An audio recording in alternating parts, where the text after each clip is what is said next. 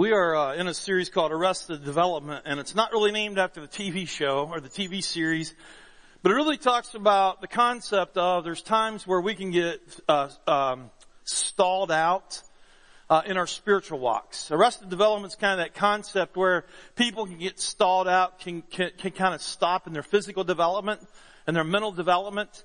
But we're using it more from the aspect of there's times where we can get kind of stalled in our spiritual walk, in our spiritual element, our spiritual lives.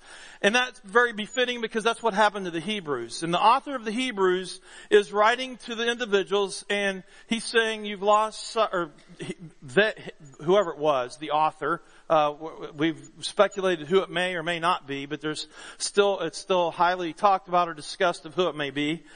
But the author is saying you're losing sight here. You're wanting to go back to the old stuff. You're wanting to go back to the law. You're wanting to go back to what you've been freed from. You're wanting to go back and return to the things that's not real. Those things pointed to Jesus. And so Hebrews, the author of Hebrews, every single chapter, 13 chapters I believe, every single chapter, throughout the chapters, the author is elevating the supremacy of Jesus.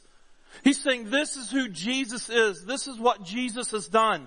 This is how Jesus has fulfilled this, and this. This is why we worship Jesus. This is why we don't return back here. This is why angels aren't higher than Jesus. This is why the prophets aren't higher than Jesus. This is why Jesus and who Jesus is. And it's just, to me, you get to thinking about it and you're like, we can't talk about anything else in church that's more appropriate than elevating the supremacy of Jesus Christ. More so in our world today, who is taking him and making him just like another person. Jesus is not just like some other person. Jesus is someone who, as the author of Hebrews is saying, is elevated to the right hand of the Father. So I hope that you guys are leaning into this. If you haven't been here with us, that's where we've been, and we're only in chapter 3. And so, first of all, Jesus, in Hebrews chapter 3, verses 1 through 6, I'm going to read that here in a few moments. But the next slide I want to share with you is this. The author talks about Jesus being greater than the prophets, the angels, and Moses. And again, what he's doing, or he or she, the author, what they are doing, they're taking what was elevated higher at that time, and they're saying, this is why Jesus is greater. And they're saying this is very important. Because what's happening, these Hebrews are becoming very disjointed. They're becoming very disinterested. They're becoming kind of discouraged because they're facing some things they didn't think they would face or whatever. But because that's happening, they're beginning to lose their steam. They're beginning to kind of fall back into old patterns. And the author's saying, whoa, you can't do that. Jesus is above all of these things. Jesus, the prophets brought the message of God to the people. And the author's saying, Jesus is God himself. It doesn't get more clear than that. The message doesn't come from the source more clear than that Jesus is greater than the prophets. They believe that the angels were elevated because the angels is who they believe delivered the law to Moses. And the angels would come and the angels would deliver testimony or deliver messages to men and women throughout the Old Testament. The birth of Christ was delivered by a host of angels, right? And one in particular, a host of angels showed up, but one in general would talk. We read about Daniel talking with angels, okay? Angels were elevated high. The author of the Hebrews is saying, you think the prophets, you think the angels are high. Let me share with you about Jesus. And then you have Moses, and that's what we're going to look at today. And as we look at this, Moses had a very special place in the lives of the Jew. And so, for the Jew, if you're having this debate or this teaching with a Jew, the next logical step for the Jew would be, okay, let's talk about Moses then. Okay, I'll give you the prophets, I'll give you the angels, but let's talk about Moses. Because Moses was the one who delivered the law. Moses was elevated. The law was everything to the Jews. And Moses and the law were kind of the same thing. They elevated Moses very, very high. And Moses in their book was very high in God's house, as we'll talk about here in a few moments. Now, let me just ask you a question. First of all, let me make the statement and say this. What I'm going to ask you is extremely politically incorrect. Okay? Very politically incorrect. So I pray that you don't be offended when I ask this question. Okay? Who wore the pants in your family when you were growing up? Now, we use that statement to mean what? Who was in charge? Who was it? How many moms do we have? How many moms were the one? Okay. How about dads? Okay. All right. You ready for the next question? How many said it was dad, but it was really mom? Or vice versa, right? On paper it's this, right? But in reality it's this. And we even have statements that said if so-and-so's not happy, no one's happy, right? Right? Guys, those of us that are married, we call this survival of the fittest, right? We lean in, man. We're like, okay, I get it. You know? And guys, let me just say, you think you're in charge. But guess what? We all know who's really in charge, okay? We've talked with you before, and we know, right? And I don't mean to take that and degrade that. But I'm just saying, when it comes to a house, you know, there's someone that kind of leads that house, right? That's what the author of Hebrews is sharing today. Because Moses was often elevated as that person who was elevated high in God's house. And the author's saying, I need to share some things with you. And let me share with you a couple things. Second of all, let's look at the passage of Scripture found in Hebrews chapter 3, verses 1 through 6. If you would turn there with me in your Bibles. If you didn't bring your Bibles, grab the one out of the back of the pew in front of you. And we're going to take a look at this passage of Scripture. Hebrews chapter 3, and we're going to look at verses 1 through 6. And it says this. He says, and I'm going to read from the ESV. He says, therefore, holy brothers, you who share in a heavenly calling, consider Jesus, the apostle and high priest of our confession, who was faithful to him who appointed him, just as Moses also was faithful in all God's house. For Jesus has been counted worthy of more glory than Moses, as much more glory as the builder of a house has much more honor than the house itself. For every house is built by someone, but the builder of all things is God. Now Moses was faithful in all God's house as a servant to testify to the things that were to be spoken later. But Christ is faithful over God's house as a son. And we are his house if indeed we hold fast our confidence in our boasting in our hope. So, first of all, we humans get distracted very easily. And many times we will say, well, we're in God's house right now. These walls, this is God's house. And many of us have developed a nice, rich, very rich theology wrapped around bricks and mortar. Now, we can't support that biblically, but we'll fight for that, right? We can become very passionate about God's house and what God's house looks like, what it should have in it. And we will get down this vein of thought. And I'm not saying some of that's wrong, but I think some of us have become very distracted on what is God's house and what is not God's house.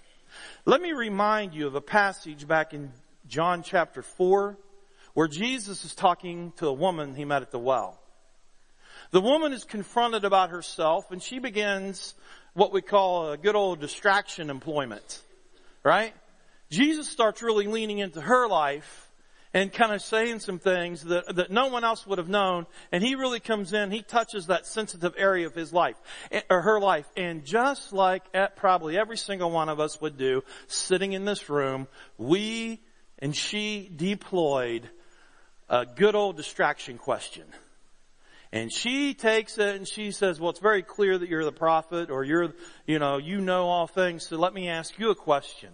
And she diverts, right? And she begins to ask about where people are going to worship. And she said, you know, the Jews say this, the Samaritans say this, and Jesus says what? Lady, there's going to be a day. Listen. There's going to come a time where you're going to worship in truth and spirit. That's God's house. God's house is each and every one of us that believe in Him, and He builds on that.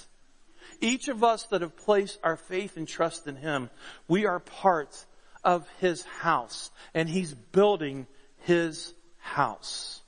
It's not bricks and mortar. It's us. It's us. We make up the church, and we are His house. It's easy for us at times to miss the point, just like many people miss the point. Just like many people in the Hebrews, this letter, the Hebrews is that they were missing the point that the church is not a building. The church is the building of the saints growing in Him. Okay? So when we talk about God's house, we're talking about the saints. We're talking about men and women that have placed their faith and trust into Him. Now what the author does is he takes it and he says, look, Moses was significant in a certain way. And you know, Moses did have a unique place with God. And no doubt, Moses did have a very unique place with God. When we go back in the Old Testament, we read about Moses. We read that he was the man who spoke to God face to face. That was something that never happened. That was something that never happened. God never spoke to man face to face. Go back and study it. Not once did that happen. But God, there was something that Moses was considered a friend of God. And the Jews elevate, as they, you know, as anyone would, they would elevate Moses to the point of like, this guy was vastly different. Do you remember the story when he went on Mount Sinai for days? Do you remember that story where he went up to Mount Sinai for days and he spent days with God? And because he spent so much time with God, his appearance became like part of God's Shekinah glory, just saturated Moses. And you remember the story? And when he came off the mountain, what happened? The people were scared to death of him because he glowed. He didn't live in River Raisin, or the Raisin River, whatever it's called, Raisin River, here. He didn't glow from that. He glowed because he had spent time in the presence of God. No one else to do that. And remember what they did? They're like, dude, you are freaking us out. You need to wear something over yourself. The guy had to wear a cloak over his head, over himself, so that he could tone it down. Holy cow. I would love for our church to be a church full of people where people are saying, you need to tone them down. They spend too much time in the presence of God. You need to tone those people down. That would be awesome. That we would be known for people that are just saturated with God's glory. Moses, that's who Moses was. In Numbers 12:6-7. Now this is where the Israelites, this is where the Jews got this whole concept. And if you want to turn there with me very quickly, I'm going to fly there. But in Numbers chapter 12, this is where they got this concept that Moses was over God's house. If you look in chapter 12, and this is what we're talking about, in verse 6, he says this. He said, hear my words. And this is God speaking. Hear my words. If there is a prophet among you, I, the Lord, make myself known to him in what? A vision. I speak with him in a dream. That's how God spoke to the people at that time. A vision, a dream. But listen, he goes on to say this. Not so with my servant Moses.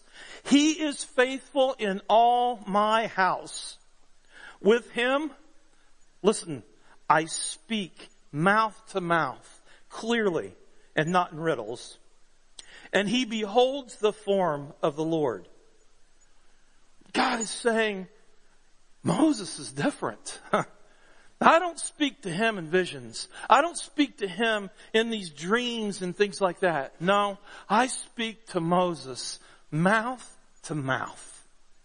And the Jews elevated Moses because of that. He had a unique place with God, obviously, but it refers to God speaking to Moses directly. And this made Moses very special. Moses was the guy who was the direct recipient of the 10 Commandments, of the very law of God. And the law was everything. And so they elevated him. And the author's saying, I get it, I understand it.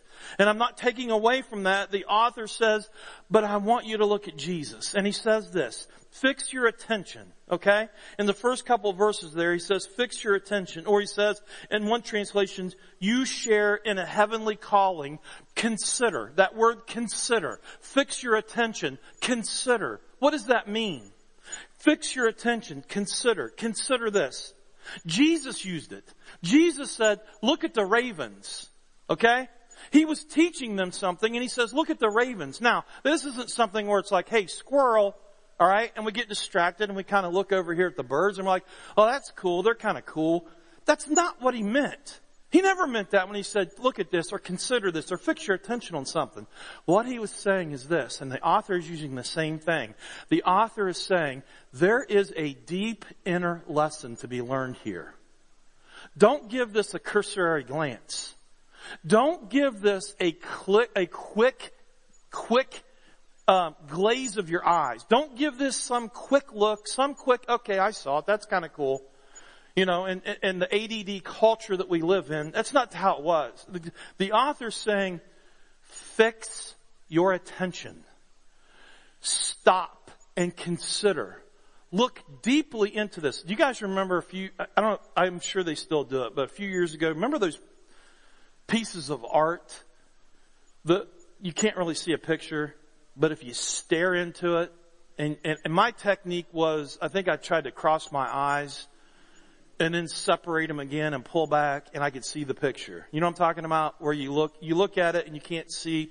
And as I'm doing that, I'm thinking, who does these things? How do you do these types of work? You know what I'm talking about? They didn't impress you that much? Impressed me to death, all right? And I'm going to spend 20 minutes talking about, no, I'm just kidding. It's kind of like that. There's some people that could never, ever, ever get the picture. But you had to look into it.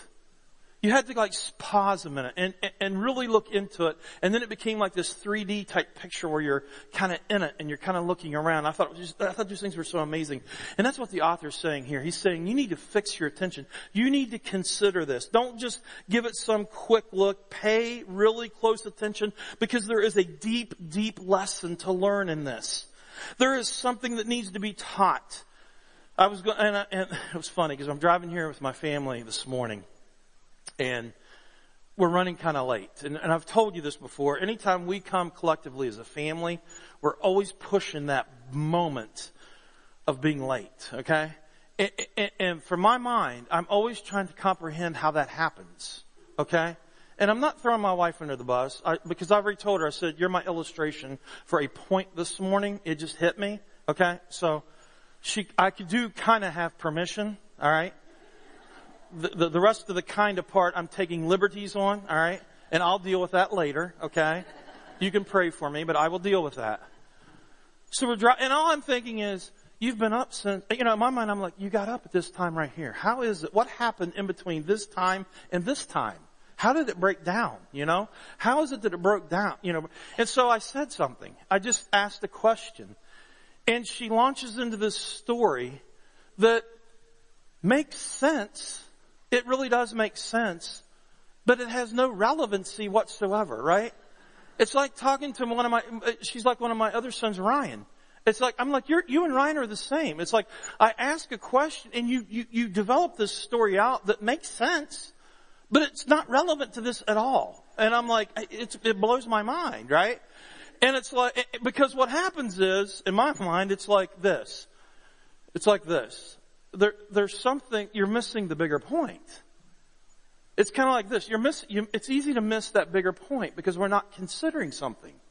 We're not leaning into something. We're not taking time. We're not really just saying, you know what, something's to be taught here. What is it that I truly need to learn from this? Where Jesus did the same thing in his teaching. And the author's saying the same thing. And listen to what the author says. He even adds to it by saying this. Those of you, now I want you to really pay close attention to this. Those of you that have this heavenly calling that we share in. Okay. That's extremely important. If you're sitting in here this morning and you have a relationship with Jesus Christ and you're a follower of Him and you claim Christianity, you claim to be a son or a daughter of God now because of the sacrifice of Jesus Christ, this is for you. You have a heavenly calling. Okay? And he's saying, those of you that have a heavenly calling, you need to stop and really fix your attention on this. And he says, because there's a double direction going on. There's a double direction that's taking place. It's a calling from heaven, coming to you, but going to heaven. You get it? He's saying, there is a calling from heaven that's coming from heaven, and it's going back to heaven. That's deep. It's saying that we don't want to miss that. It's saying there's a follower of Christ. There is something to be learned here. There is a message. There is something that God is speaking into us that's coming from heaven, but it's taking us back to heaven. You see how we don't want to miss that? Sometimes we get the from, but we miss out back to the to. And that's where we are missing it. That's where we're not fixing our attention. That's where we're not considering. That's where we're not leaning into something where it's this calling, this message that's coming from heaven that's bringing us back into heaven. And it's so easy for us to miss this voice from God. This voice from God that calls us to God. It's very powerful. It's a call that demands a concentrated effort, attention, gaze, a consideration because of its origin and its destination. It's extremely powerful. It's extremely important that we get this. Can you see how we simply cannot just give these things, this heavenly call, some cursory or disinterested glance, as it's literally the invitation to God from God. And when we fix our attention and consideration and gaze on it and look into it, we see something. What do we see? We see two things very quickly. We see Jesus being elevated as an apostle of heaven, okay, and the high priest of heaven. What does that mean? The author is saying, let me share with you why Jesus is supreme and above Moses. Two things. Consider this heavenly calling. Lean into it because there's something you need to really understand. As a follower of Jesus, this is important because you're going to see two things. Fix your attention and understand this. Number one, the apostle. What's it mean to be apostle? The apostle, the Sanhedrin, which was the supreme court of the Jews, it literally means to be the sent forth. Okay? The Supreme Court of the Sanhedrin, the Supreme Court of the Jews, used it to describe these envoys which they would send out. They would send out these envoys. They would send people out with the full bearers of its authority for its commands. It frequently implied ambassador. So Jesus here is literally being referred to as the ambassador of God himself, with all of heaven, I don't know why I keep pointing there, but with all of heaven's backing, or with all of heaven's backings. Okay? That's what the author's saying. The author's saying, let me show you how supreme Jesus is. Number one, he is the apostle. And it means to be sent forth with all of the backing of heaven. It means to be clothed with all the authority of the king who sends him.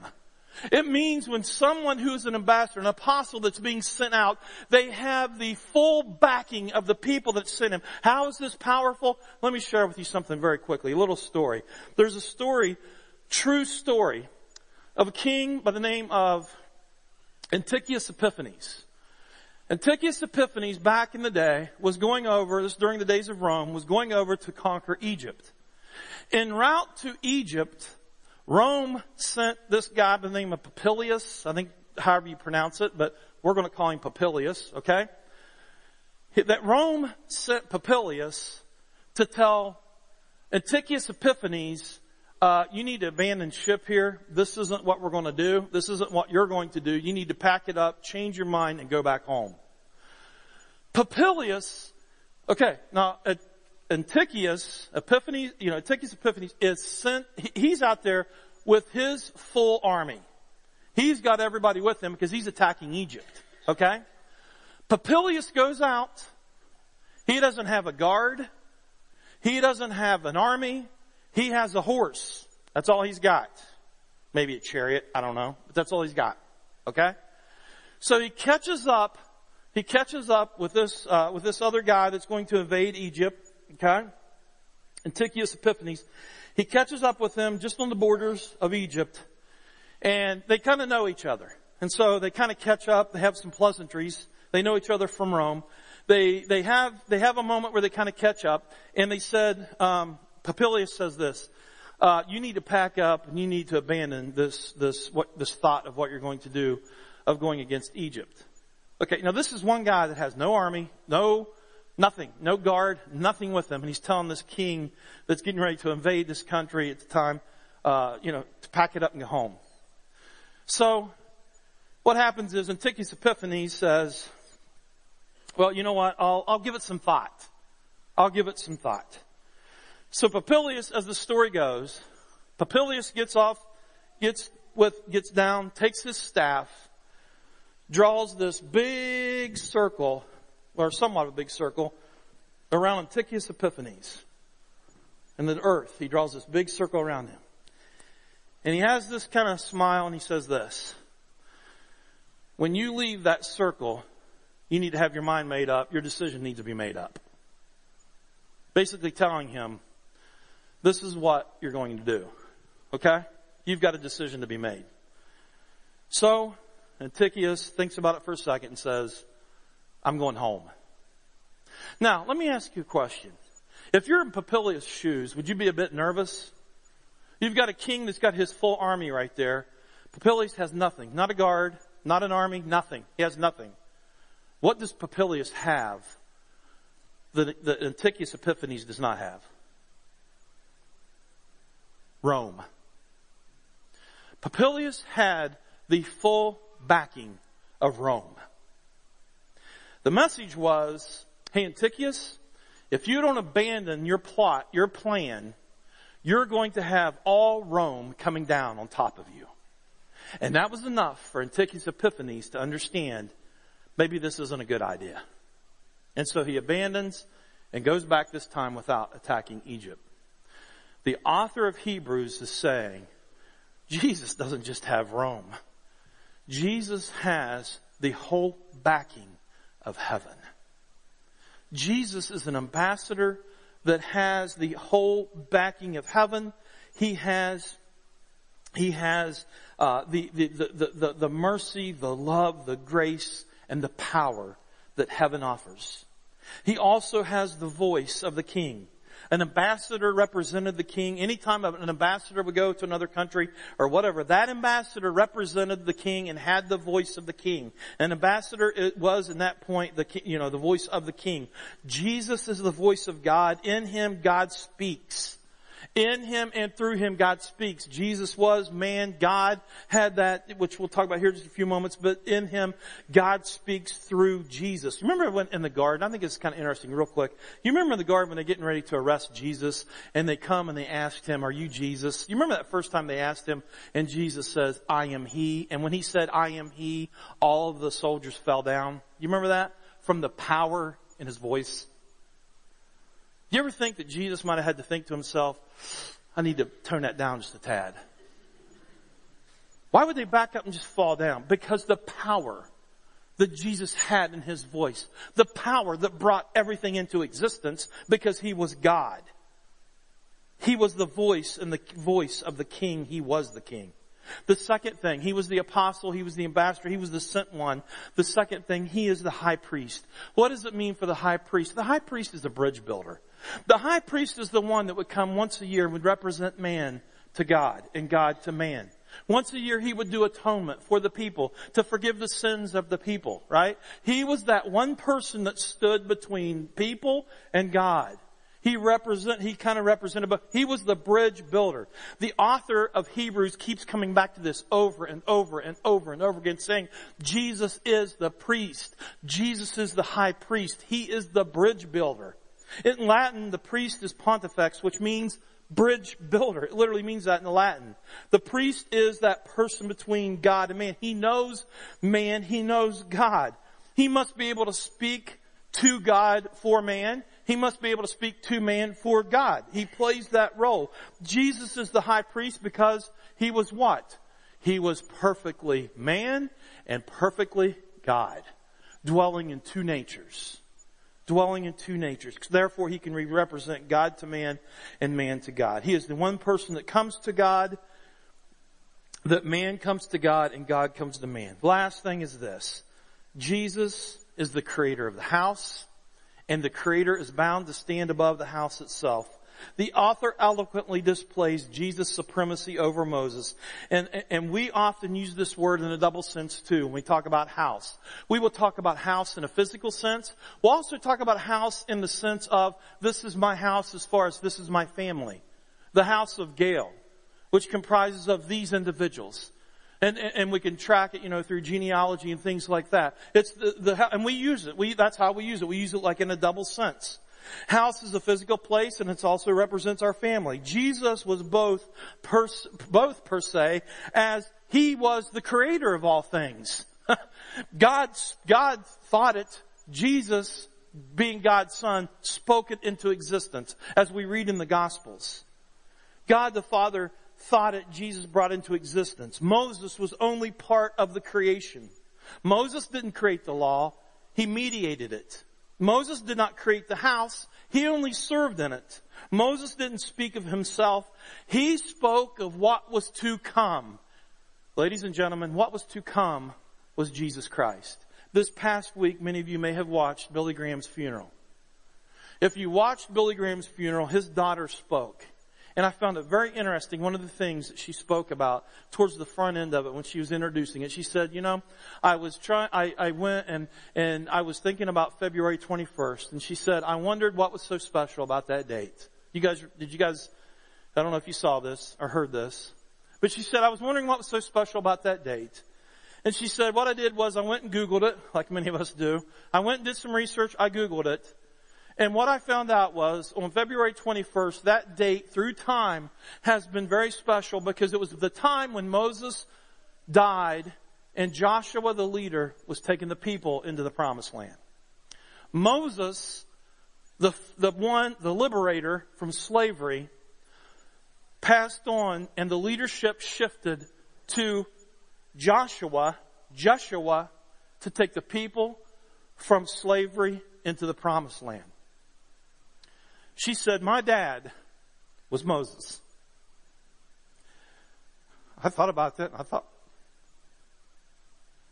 you're absolutely right.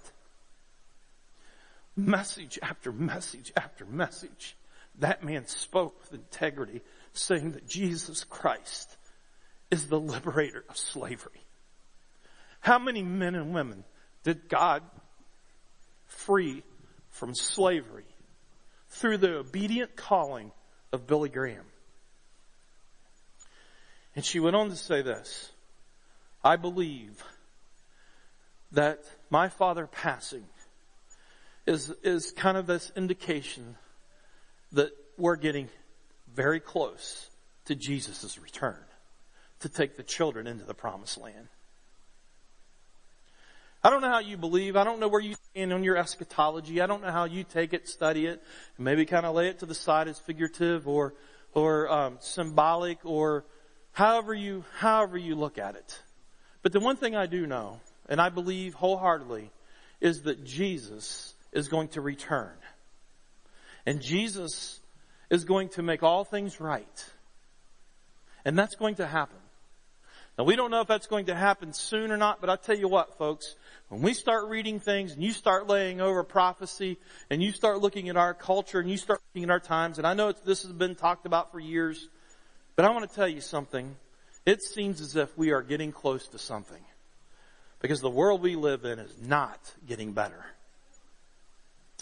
And who knows? Maybe she was right. Maybe Billy Graham was one of the last liberators to die.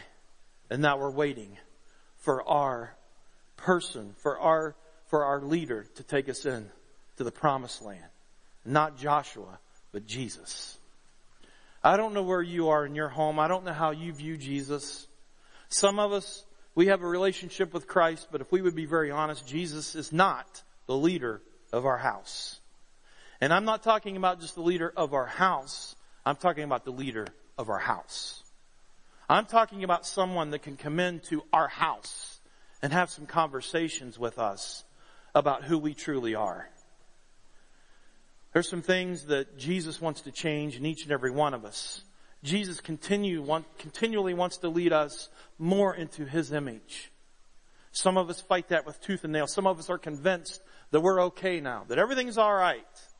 Folks, things aren't all right. Things are not all right. And I would suggest this morning that here in the next few moments as we sing one last song, that you would just take a moment to spend with your Savior or with the one who is giving you a heavenly calling from and to Him, wanting you to be one part of His family.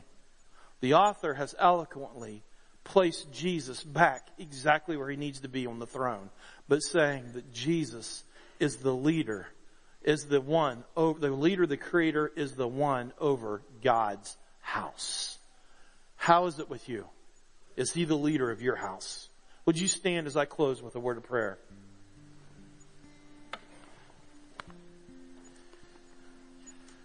Father, I thank You so much for the word that You give us.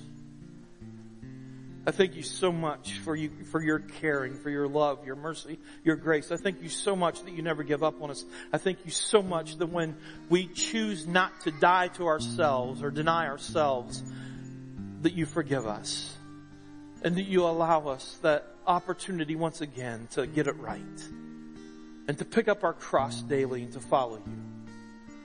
May we be individuals that hear the heavenly calling and take it to heart. And allow You to be the leader of our house, just as You are the leader of God's house. I pray that You would just, Father, that we would open ourselves up to You right now, and that we would receive the message that You have for us. Each person in here, the unique message that You have for each and every one of us, that we would receive it and pay close attention to it.